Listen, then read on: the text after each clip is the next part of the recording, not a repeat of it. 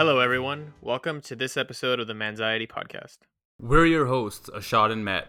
Before we get started, if you're enjoying this show, please subscribe so you can get notified of new episodes. If you want to share this with your friends, you can find us on all podcasting platforms, including Apple Podcasts and Spotify. This week, we'll be continuing our Stoicism series with part 3. So in the last two episodes regarding Stoicism, we went through, sort of Stoicism at a high level, went through some Stoic exercises, we talked through them, gave you guys a bunch of quotes, which I'm sure all of you guys memorized and haven't forgotten at this point. But we'll be diving right back into our Stoicism part 3 and continuing with some of those Stoic exercises that we mentioned previously. So the final 3 exercises are, I wouldn't say dark or on the darker side. But, I mean, Halloween is coming up, so yeah, maybe they're a little bit on the darker side. If it was coffee, it'd be a little on the bitter side. It'll be like a French roast. Bold and dark. Anyway, the first of those 3 exercises is called Memento Mori. And Memento Mori is a practice that Stoics use to meditate on their mortality, right? And so, again, start off with the quote from Seneca regarding Memento Mori. He says, "Let us prepare our minds as if we'd come to the very end of life. Let us postpone nothing. Let us balance life's books each day. The one who puts the finishing touches on their life each day is never short of time." And so, what they're trying to say is, there's a variation of this that's been sort of popularized in modern culture or in popular culture these days, called YOLO. You only live once. I mean, they're kind of similar in the fact that they're both kind of saying that, you're going to live once, so make sure that you live sort of life to the fullest, right? However, I think the YOLO for the one that's popularized is a little bit more on the you're only going to live once, so do whatever the hell you want. Whereas Memento Mori doesn't say do whatever you want. It says that, you're going to die someday, right? But you don't know what day that's going to be because we're all mortals. So just make sure that you live each day as if it were your last, right? So, make sure you, tell the people you care about that you care about them. Make sure that you, do the things you love, right? Make sure that you never, argue with someone and leave it at that, or whatever it is, whatever that means to you. Just knowing that, if you went to bed tonight and did not wake up tomorrow, you would be okay. You would be happy, or maybe not happy, but you would be content at sort of the life you've lived to that point. So that's sort of the biggest part of that. And it really went back, that practice of reflecting on mortality went back all the way back to Socrates, who said that the proper practice of philosophy is about nothing else but dying and being dead. And in Marcus Aurelius' Meditations, there's one of the meditations, or one of the parts of the journal where he writes, "You could leave life right now. Let that determine what you do and say and think." Right. So it's about keeping that in mind, right? Don't say something you're going to regret. Don't do something you're going to regret. And don't think in a way that you're going to regret, because, you may not be able to say, do, or think tomorrow.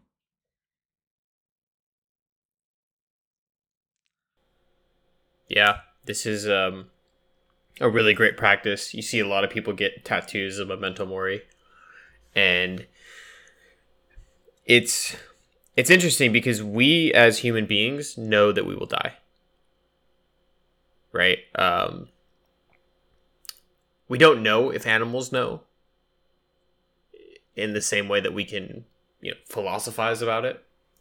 right? We don't know if our pets know it. They know when they get older and they hurt and they feel pain and stuff, right? That like something's wrong, but they can't really maybe not communicate what's going to happen, right? But we're told at a very young age, like, oh, one day you're going to die. Like, people that have passed away suddenly, things like that. And to be able to reflect on it and look at it for the positive things of it, right? Like, if you're not happy with the way your life is, right? I know a shot used content, right, instead of happy, because we don't want you to be happy that you died, right, if you passed away. But it's like, if you're not living your life to the fullest, what do you think is going to change? Like, what do you need for you to have that wake up call? And for a lot of people, it is that near death experience. Somebody or losing someone near to them. Right. They suffer loss, or they come close to, a tragic end, like in a car crash or something, an accident of some sort. And they start to think, well, shit, I don't have forever. Right. I think that was something that I learned through lockdowns and COVID, and seeing family members pass away from it and stuff, was like, damn, I'm still pretty young. I still kind of feel invincible, but I'm not. And I try to be very aware of that, in my daily actions, because even when you hop on the freeway, something bad could happen on the freeway if you're not paying attention, right? Everybody thinks, I can drive and text. It's not going to happen to me until it does. So thinking about your actions, that, like, are you living your life right now in accordance to your values? And if this was truly the last day, would you be happy with it, right? Would you, or content, like Ashad said, would you be okay with it overall? And if not, maybe reflect on that and then think about changing it. And that's why, this one can be depressing, right? But it can also be very enlightening when it allows yourself the time to reflect on it and think, here's where things are. Where do I want them to go? Right? It kind of helps you goal set for it. And I think it's very important. It's one of the important ones. I mean, yeah, I mean, I think it's depressing if you're missing the point of why you do it, right? It's not about like continually reminding yourself that I'm gonna die, right? Like, that's not what it's about. It's about, it's about invigorating you, and it's about giving you purpose, right? Giving you motivation, and also humbling you a little bit, right? Making you realize that, you only have so long. So like, do what you love, tell the people around you, how you feel, like, spend time with them, like, do all the things that make you happy, and surround yourself with people that make you happy, or whatever that means to you, right? That's what it's really about. And I think because it's so hard to really think on that sometimes, a lot of people choose not to. And sort of throughout history, and this is my own take on this, but throughout history, people have come up with ways to circumvent their mortality, right? And what I mean by that is, like, if you look at different religions, right? So let's say Christianity, because I'm a baptized Christian. So Christianity says that after you die, you go to heaven, right? And in heaven, whatever, it's all great, it's all fun, good times. I feel like that kind of puts people at a disadvantage, because even though it allows them to avoid avoid memento mori, meditating on their mortality, because they know that after they die, they're going to go somewhere else, it's going to be great and fun and whatever, it also kind of, in my opinion, makes people feel like they can do whatever they want. Because, as long as you believe Christianity, and you go and repent for your sins, and, and all that, then you'll be admitted into heaven. So I feel like it's kind of dangerous. At least my opinion on it is that it's kind of dangerous not to do this, right? Not to think about your mortality, and to just accept that, as long as you confess, whatever in your religion, whatever that means, right? There is an afterlife, and as long as you follow these rules, then you're going to go to the afterlife. Yeah. So that's one of the big practices is memento mori. The next, We should say that in Latin it actually doesn't mean remember that you die or remember that you have to die. right? So right, it's like a thank lot you. of people get it tattooed as like remember death or remember that it's fleeting. That's why they get it tattooed, even though tattoos are mostly permanent. There's actually another quote that I really like. I just don't remember the exact words of it. I'm trying to find it right I now. mean, I'm shopping for new tattoos, dude. What if I just get this on the bicep? Memento mori. For new tattoos. Yeah, new tattoos. I already have one. That's funny. I need more. Anyway, there was a quote that basically went. It was something along the lines of, um, it was like today I died, but because I died, or how does it go? No, it's like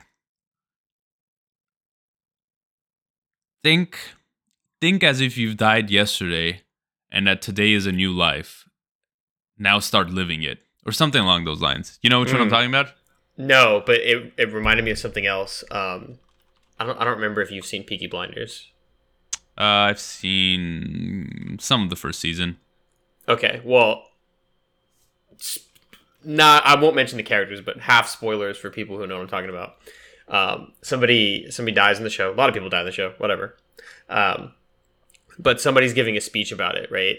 And the speech is essentially like, even though he died today, really we all died back in the war because they went through a war and they were fighting in the war, and they thought they were all dead because like the soldiers were outside their building ready to fire, and like this miracle happened. They had to disperse, whatever, right? Type of thing.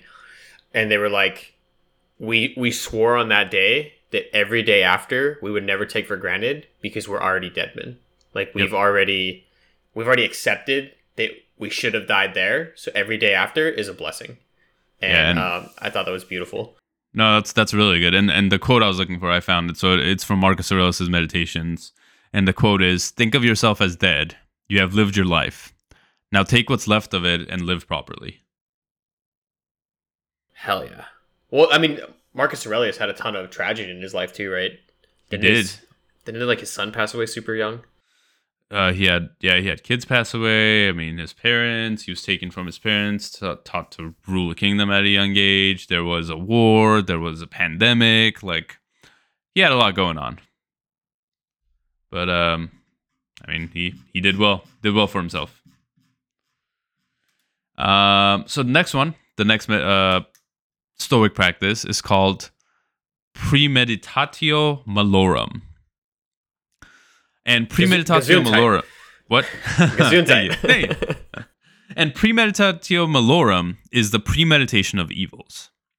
So what this exercise is imagining things that could go wrong or could be taken away from us, right? So thinking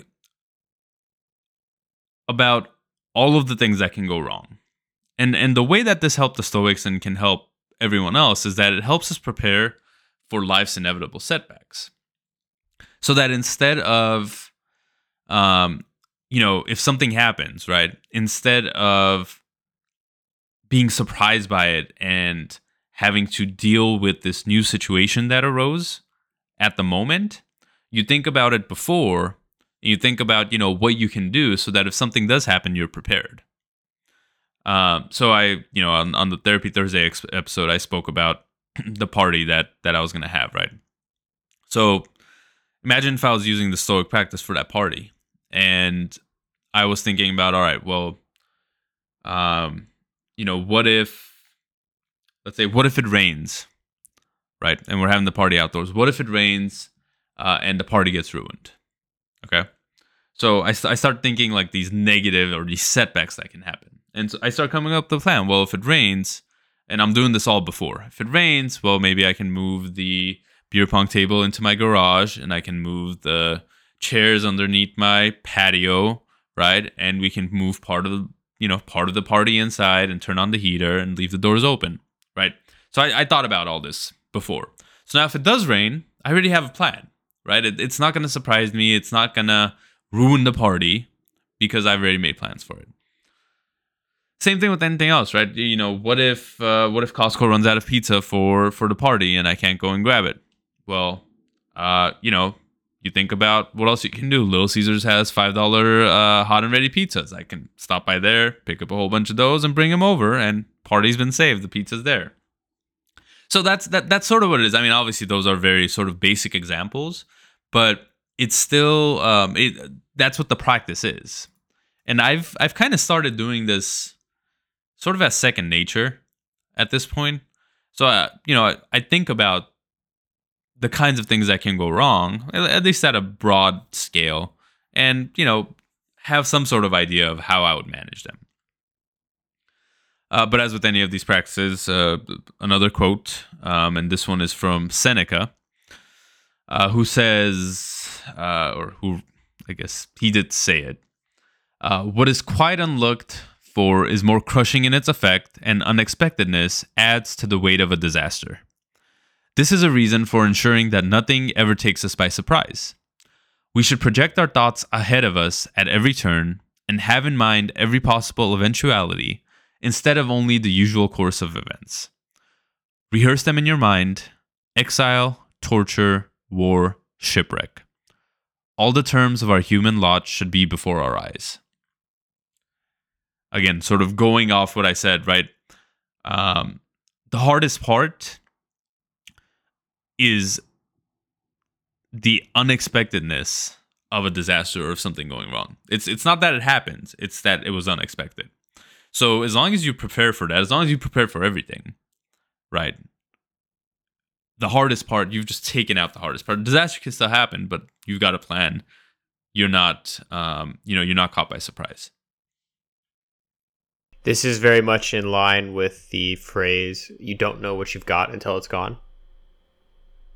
And being able to imagine that those things are gone is very helpful, not only for forming plans. I'm sure we do this all the time with people with anxiety, but also because then you realize life goes on. And kind of pairing it with memento mori, not only will you die, your loved ones, your friends, your family, your pets, everybody at one point of this earth will perish. So having those thoughts as well of like, when you're in a fight with somebody and you're screaming at your brother or your sister or something, right? Like, you're an asshole and all this stuff, blah, blah, blah. And then taking that step back a day later, whenever it is, to be like, well, shit, like, what if I lost them, right? I was upset, I was heated. It's not worth it. There are bigger things at play here, like that you go apologize, you can swallow your pride, all those things, right? Like, they're still around, they're still there. Because imagine like that was the last time you ever got to talk to them, was like you having that fight with them, right? And yeah, if you imagine disaster, you'll eventually be able to prevent it. And part of that is the confidence to know whatever happens, you'll be able to handle it, right? If there's an earthquake where we live, we'll be able to handle it because we can figure out how to, be in a stressful situation and figuring out what to do, right? Making sure everybody's okay. Okay, everybody in the house is okay. Great. Do we have food? Do we have water? Like running through that checklist in your mind, right? That's why you do disaster preparedness kits or like earthquake kits where we live. But that's also why they teach you shit like, hey, stop, drop, and roll. Like, if you're ever on fire, stop, drop, and roll, right? Like, yep. That's buried into our psyche when we're little kids. To think, hey, I mean, hopefully you're never on fire, but hey, if I was on fire, I know what to do, right? Stop, drop, and roll. Like, if you just stop and hammer time, sorry, bad joke, it's not going to be good for you. It's funny. I've never actually seen anyone on fire that's had to do that. Me neither. The only people I've ever seen on fire are in movies, and it's always witches, and like they're tied to the stake. Yeah, so they're never dropping or rolling. They're always just stopped. Right. I think this is one of the big lies we were taught as kids. I know. Because technically, if you're on fire, you probably shouldn't drop down and roll. You should probably pat yourself down. Well, no, right? I think you are supposed to stop, drop, and roll. Well, I guess if your whole body's on fire. Yeah. But yeah. So going back to premeditatio malorum. I read the quote from Seneca, but something that he would do, and this is a really good example, is he would begin by reviewing or rehearsing his plans, right? To say, like, to take a trip.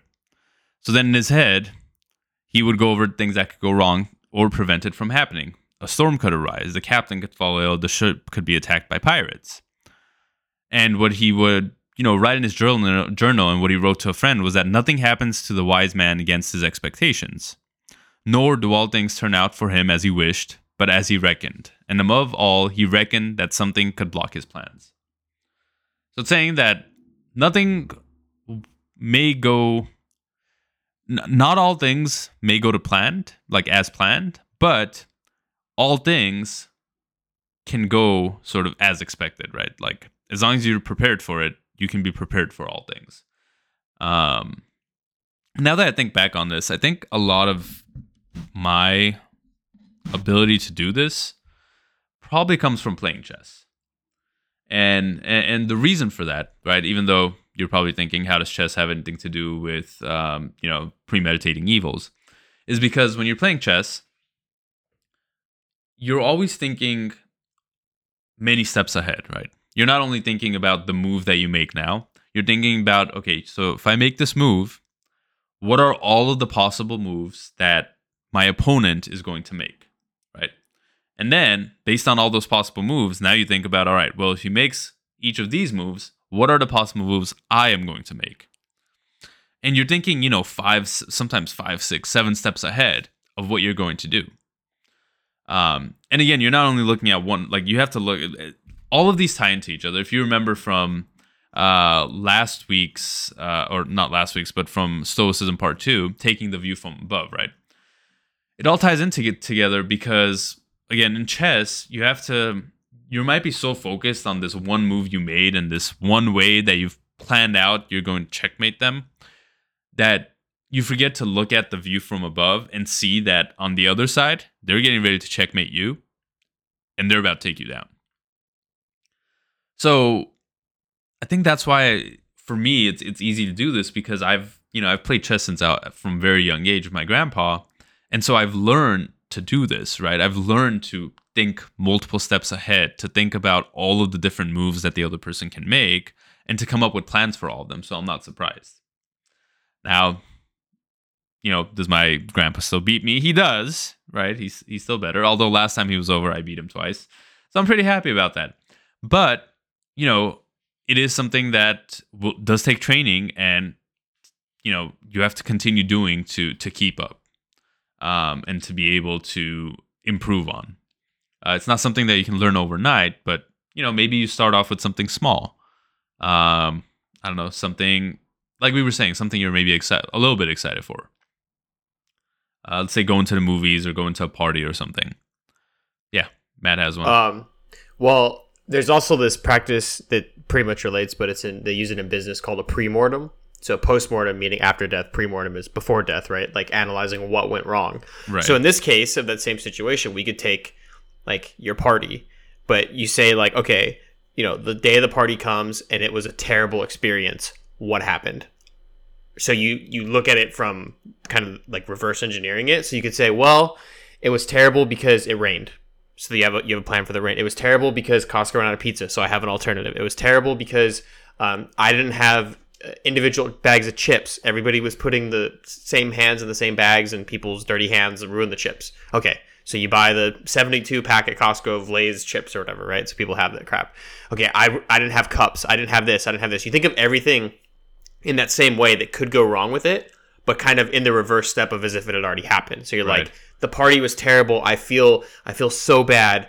What went wrong? And then walking back is kind of the same thing. And I do this all the time in a business perspective because it's like, hey, this new project we're working on absolutely failed. What did we do wrong? And it could be a year out. And people are like, well, we didn't set proper expectations. We didn't do this. We didn't do this. I was like, right. So now we know what we need to do to actually meet the goals. Right. So no, that is actually very good. And I mean, again, same practice, just approaching it in a different way. Yeah, it's just maybe an easier way for people at home to digest it instead of like, shit, what if I get hit by lightning and I'm paralyzed from the waist down? Just do it in small steps with the events that you're doing throughout your daily life, right? I'm gonna ask this girl out. What went wrong, right? I don't know. Anything. I mean, we can go through practice right now. So I have a hunting trip planned, right, in 2 weeks. Mm-hmm. So we can, and I've already done some of this and I've started preparing because I've been doing this. But you start going down the list, right? All right. So I have a hunting trip planned. So let's say we go with what can go wrong, right? We're not able to find a place to stay. Okay, a place to camp out. All right, so what do we have to do about that? Well, we got to look for places now so that we can make sure we make a reservation so that we can camp out there if available, or find a place that offers free open camping so that we can go there. All right, so I started, already. I looked into all the campgrounds in the area, looked into which ones are close to where I want to be. I found one that was available. I booked it, right? So one check, that one's been taken care of. Next one is, well, what if it's cold, right? What if it's very cold during that time because we're up in the mountains? Or we don't know how the weather will be. What if the weather ruins the hunt? Let's put it that way. Well, so what I did is I went through historic weather records, right, for that area for the last 2 or 3 years, right? I saw the average temperatures. And so now I know within some degree of certainty what the average temperature is going to be. I also called the ranger. Degree of certainty? Yes. Get it? Degree? Yeah, I get it. I also called the ranger there, right? And I asked the ranger, hey, what's the weather like right now? What's the weather like this time of year? What should I expect? So, by doing this activity now, I've taken that out as a problem. What if it rains? Well, if it rains, my tent is, good enough to last in the rain. I'll be taking a rain jacket to make sure that I can stay, dry. And I'll be taking clothes to keep me warm. So you got to go through all this, right? I checked the website and you're not allowed to have open fires, right? So no campfires, nothing like that. All right, so, what are we going to do? Well, we're going to take a propane stove. Well, what if the propane stove doesn't work? Well, we're going to take a backup stove that has propane as well, or that has something else. So, again, I go through all of these in my head and I start preparing for all of it so that when the time comes, it's not unexpected. I've already planned for it. I already know what I'm going to do if something happens. Now, will unexpected things happen? Of course. You can't. There's no way I can plan for every single eventuality. Yes. What if you find Bigfoot? What if I find Bigfoot? That's a good one. I hadn't thought of that one. What will I do if I find Bigfoot? Well, first of all, I would probably try to greet him. See if he talks back. Who knows? He might talk back to me and say hello. If he does, then I make friends and we have a couple shots together. If I try to greet him and that doesn't happen and he gets violent, well, there's a reason I keep, a pistol on me when I'm hunting so that if something comes too close, I'm ready to go. So, again, you got to be prepared for all these things. That was great. I mean, at no point did you say I would take a picture and post it to the internet. You were just like, I'm gonna handle this shit. I'm either gonna make a friend or I'm gonna shoot his ass. Well, no, I mean, if he's gonna attack me, then obviously I'm gonna defend myself. And if he's not gonna attack me, I'll make friends. Like, why would I put it on the internet? There's a reason. Bro, if you found Bigfoot, you're famous, dude. Put that on the internet. We'll have him on the podcast, dude. He doesn't want to be found. He probably sounds like Chewbacca, dude. Just. If he wanted to be found, he would have come out already. So the fact that he doesn't want to be found, I'm not going to be the one to find him. I'll make friends with him and I'll go visit him every now and then. That was a test. You're a true friend. Some of us have to be. Oh yeah, shots fired. Anyway, last Stoic exercise is something called amor fati. What's amor fati, Matthew? Amor fati is a Latin phrase, because everything's derived from Latin. Love of fate or love of one's fate. You know it. And what does amor fati mean? That's what it means. Love of fate. Right, but like, what's the practice? Oh. I feel like I went through all the other ones. I feel bad. I don't want to take the spotlight away from you. Oh, no, you're great. I love listening to you explain it. Oh, really? Yeah. Well, I'll start off this one with a quote, too. Marcus Aurelius. To love only what happens, what was destined, no greater harmony. So, something big in Stoicism is, and not only in Stoicism, it's also big in a lot of religions, a lot of beliefs, is this basically this concept of fate, right? Like everyone has some sort of fate, and we live sort of within the realm of that fate. Now, me personally, not a big believer in fate, right? Put that out there right now. I practice Stoicism. I practice pretty much everything. This one exercise, I don't practice. There's a reason for it that I'll explain later. But first, the exercise.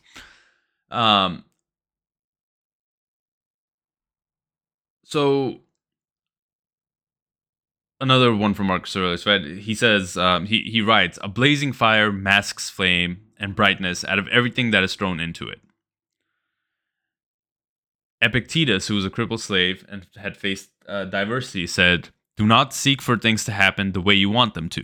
Rather, wish that what happens the way it happened, that what happens the way it happens. Then you will be happy."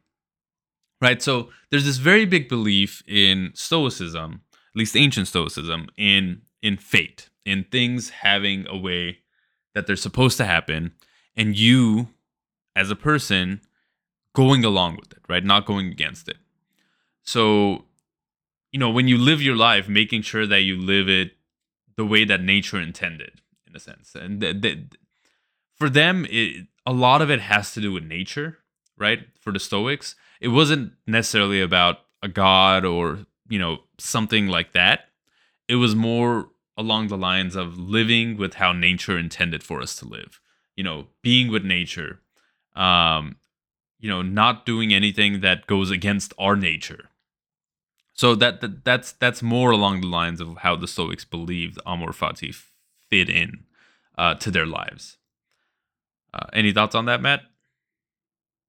Yeah, I mean, also from the article referencing as well, it does say that, essentially the idea is that the mindset that you take on for making the best out of anything that happens, treating each and every moment, no matter how challenging, as something to be embraced, not avoided, to not only be okay with it, but to love it and be better for it. So I think that probably what you're going to talk about is how you can control your own fate, right? And how, like, you have to make choices that back up what you want to do in life and so on and so forth. But for them, back in the day when they were talking about this, a lot of them were dealt very rough hands. There were plagues, there was famine, there was premature death all over the place. And for them, it was like, well, that's just fate, right? If I become emperor, that's my fate, right? They very much believed that things were foretold for them at birth or pre-birth sometimes. So it could be that, like, whatever happens, right? Like, if I'm, I don't know, like, crippled in an accident, I was supposed to happen for a reason, right? It's a challenge and things like that. Like, you can be upset and everything, but the way I interpret it is that, like, whatever happens, you have to see it as, like, to embrace what's happening to you, right? Whether you're dictating your fate or not, it's like you're still in control of it. But if something happens and you can't control it, then for me, that's where it's just like, okay, just ignore it, right? So, like, if you, I don't know, like, let's say you're preparing for, like, an interview or something, right? And you go and you prepare and you interview and you don't get the job, well, then, like, that was fated to happen, let's say. But okay, you just move on from it, right? Like, it didn't happen, so what? What's next? Like, what's the next step? What can you control in the situation? So what's your interpretation of it? Like, why don't you agree with that? I'm curious. Well, so I mean, the part that I don't agree with is like you said, the fate part, right? Because I'm just not a big believer in fate. I think that, every person's choices lead them to lead them to live the life that they live, or not necessarily their choices, but, their choices, their circumstances, the things that they're put through. There are parts of it that I do agree with, right? So I'm very much of the belief that whatever happens to us, right, you have to accept it and, use it as something to make you better or improve, use it as a way to improve or make your life better. But regardless, you have to accept it because it happened and there's nothing you can do about it. So with that piece, I'm okay. So I guess it's not that it's the whole thing that I don't agree with. It's just personally, I don't know. It's hard for me to accept that, you know, if you believe in the old Greek gods, that there's the three fates sitting there, Mhm. braiding your life's yarn or whatever and dictating how you're gonna live. So I just thought of this. This maybe relates how we both might feel about it. Is it's kind of like nature versus nurture, and what a lot of people say now is like, in terms of like the way you were genetically predestined to be a certain thing. It's like that's I think what they say is that that's like the gun, but then your actions pull the trigger on it. So like even if you have like a genetic, let's say you're genetically predisposed to like process sugar in a way that spikes your insulin and you're more likely to have diabetes. Well, you can still control the food that you eat to make the decision to not have that health concern later in life, right? Like you still very much like have your choices. So what I'm kind of hearing is that you're saying like you don't like it when people are like, well, I'm just fated to be this thing, and they take all the onus off themselves, and they're like, well, fuck, like I guess I just wasn't meant out for this position, and I wasn't meant to do that thing, so like whatever. But it's like you can control a lot more than you realize up until that point. No, that's totally what it is. You hit it right on. That's actually exactly what it is. I hate it when people tell me, this is just how I am, or this is just how things are, or like you said, I'm fated for this, or whatever. Like, regardless of, think about it in poker, right? A good poker player, regardless of the hand they're dealt, well, I don't want to say that, not regardless of the hand they're dealt, but they can be dealt a very shitty hand, and they can win the round with that hand. And because it's not the cards in their hand that dictates how they're gonna play. It's their own abilities, their own play style, right? They may have the shittiest hand in the history of poker. They might have, I don't know, low cards, all different suits, whatever it is. But they may be able to sell the fact and make other people believe that they have a royal flush and they can win that round. And obviously that's a very loose example, but I don't know, when I ran a marathon, right? People were like, 26 miles, how did you do it? How did you do that? How did you do this? I can never do that. And I'm always like, but you can. You just choose not to. Like, I mean, I don't want to say I never thought I could, but it's not like I woke up one day and I was like, I'm going to go and start running, and I just ran 26 miles, right? I'm not Forrest Gump. That's not what happened. I decided that I want to run a marathon, right? I started small. I was like, all right, I want to run a marathon, so I'll start with the half marathon. Before the half marathon, I did a 5K, right? I started practicing. I started doing research. How best to run, what time to run, what form I need to use, what kind of training I should do to build up to that. And then once I'd done the 5K, I went to, I did the half marathon. And then when I did the half marathon, I already had an idea of, this is what I need to work on. I was able to get there. Like, I forgot my water when I did my half marathon. There were all these things. I didn't pace myself well. So I ran my half marathon faster than what I had been pacing, which you might say, well, that's a great thing, but it's not, because if I was running a full marathon, I wouldn't be able to make it to the end because I had run faster.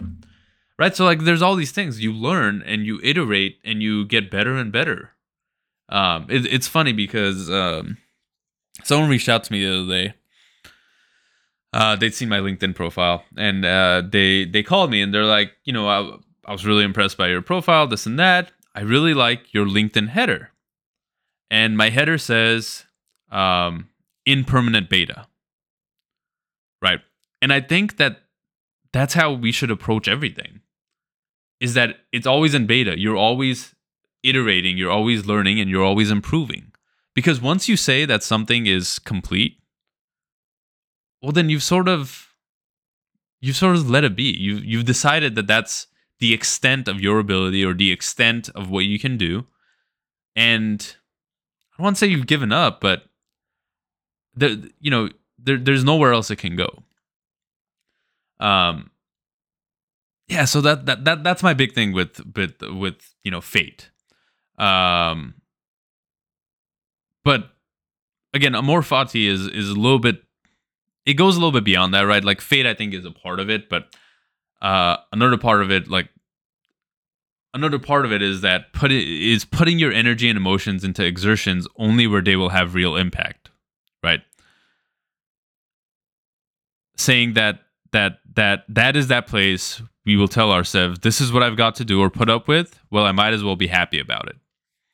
And when you were asking me about things on Therapy Thursday episode about like my yard work, right, and like my housework and being excited for things. The thing is, like, I have work to do. I need to do it anyway, so I might as well be excited about it. Or even if I'm not excited or happy about it, I still got to do it, right? So I accept it. I accept that it's something I have to do, and then I just go and do it. And most of the time, because I'm not thinking of it as a chore or thinking of it as something negative that I have to do, I'm happy doing it. It's something new I learn, something new I discover. Honestly, ever since I bought a house, I've really enjoyed just being outside and like doing stuff with my plants, with my dad, like learning new things, like doing research on them. Like I poured a concrete pad with my father-in-law last week, which we'd done concrete steps, but now we did a concrete pad. So it's like it's all these new things, right? And like, yes, it is something that I had to do, or obviously I could have paid someone to do it. And if I had thought of it as a chore and like hated doing it every moment of it, like I wouldn't have learned anything. I would have just made it harder for myself. So I just accept the fact that it's something I got to do, and I made the best of it. I put my efforts into it. And now it's a new skill that I've learned. And, in the future, if I ever need to do it, I at least know how to approach it. Or if I decide to bring someone else to do it, at least I can tell if they're doing a good job or not. Yeah, I love it overall. I mean, the idea that it's almost, if you look at it in reverse too, with fate. Like people that are successful, well, they were just fated to be successful. They were born in the right family. They did the right things, right? They had the right connections growing up. But you also don't want to like use it to discount your own hard work. The work that you put in, like just because you didn't get something, yeah, you accept it for what it is and you move on and go from there. And even with the like the housework and all that stuff, right? Using some of the other Stoic principles we talked about in the previous episodes, like you're blessed because you have a house, because you can do housework, because you have two working hands where you can do the dishes, because there are people that are very happy, but they're born in situations where they're dealt like a very shitty hand, right? Like there's this famous motivational speaker where he was born with no arms and no legs, and people are like, how can you be happy? And he's like, well, this is just what I was dealt, and I'm happy because I get to talk to people. I get to motivate them. I get to teach them. I get to see smiling faces every day. I love it, right? I'm an inspiration to people, and there's more to life than just the like, what do you have and what do you do type shit, right? But really thinking about like overall the principles we've talked about, right? Just understanding like with anxiety, there's going to be days that suck. There's going to be days that are good. You can't control everything. I know we try to, right? Especially the I'm gonna butcher the name here, the premeditatio malorum, which I feel like I'm in Harry Potter, right? Like doing those things and planning out, like premeditating the evils, right? People with anxiety are great at that. Just remember that at the end of the day, the stuff that you're planning for may not actually come to fruition, right? Like the Seneca quote of we suffer more often in our imaginations than in reality, because we're good at planning stuff out, saying, oh my God, what if I do this and my friends hate me, and then I say this dumb word to them and they don't like my cat joke and they don't like this and this and this, right? But at the end of the day, like it like doesn't matter at the same time that it does matter fully and all this stuff, right? Just use the exercises as you see fit as a tool set when you run into these situations, to be able to give yourself the perspective that allows you to like live your life a lot easier. Like for me, there are days when I'm like, oh my God, my back's hurting. Like, what's wrong? Did I have back cancer? Right? WebMD told me I have back cancer. Oh my God. And then it's like, well, okay, what do I do about that? Right? Well, I guess I really couldn't do anything. I guess I could get checked out or whatever. And I think sometimes we're afraid of that and that death and looking at death, right? Memento mori, because we feel like we're not being true to ourselves. We're not living up to what we think we should be doing, right? We're like, wow, like, would I be happy if I died? No, I haven't made a big enough impact. So then go out and make that impact, right? Try new things, do stuff, like live your life. And, we always go back to the whole thing of, control what you can. And to the fate point, there's a lot of things you can't control. You can't control where you're born in the world, who you're born to, how rich your parents are, all those things. But there's a whole of a lot of shit you can't control. You can control your attitude on it, your perception of it, how you handle defeat, how you pick yourself back up, and how you continue day in and day out to make sure that you have that beta, always in beta mindset that Ashot was talking about, right? That growth mindset that is so often coveted in the world because so few people, I feel, actually have it. And when I personally meet somebody who shows that mindset, I am very quick to compliment them on their perspective and their mindset, because it took me a real long fucking time to get there, and that's what life is about. It's about working on yourself. That's the same reason why I go to therapy, right? To work on myself, to do these things. Why we did the podcast, right? To be able to share our perspective with the world, to help others, to make a bigger impact amongst the world. And I didn't mean to soapbox there, but I kind of took the reins a little bit. Any closing thoughts on your end, Ashot? Oh, very well said, man. Very well said. But yeah, use these practices to your benefit. Again, you don't have to use all of them. Start with one, maybe build up from there. But I personally use a lot of these practices. Journaling has just been a hard one for me, so I haven't consistently stuck to it. But pretty much all the rest of these I use pretty much on a daily basis. So, and it helps me a lot. You could use some of the other ones to maybe think about journaling. Like, what if in the future you have dementia or Alzheimer's? And if you have your journals to reflect on and look back on, you can see how you've changed throughout the years, and you can kind of refine yourself, right? So maybe you're like, the motivation to do something for future you is because it maybe one day you'll lose the ability to write, right, or lose the ability to recall things, and that's where you find the motivation to do so.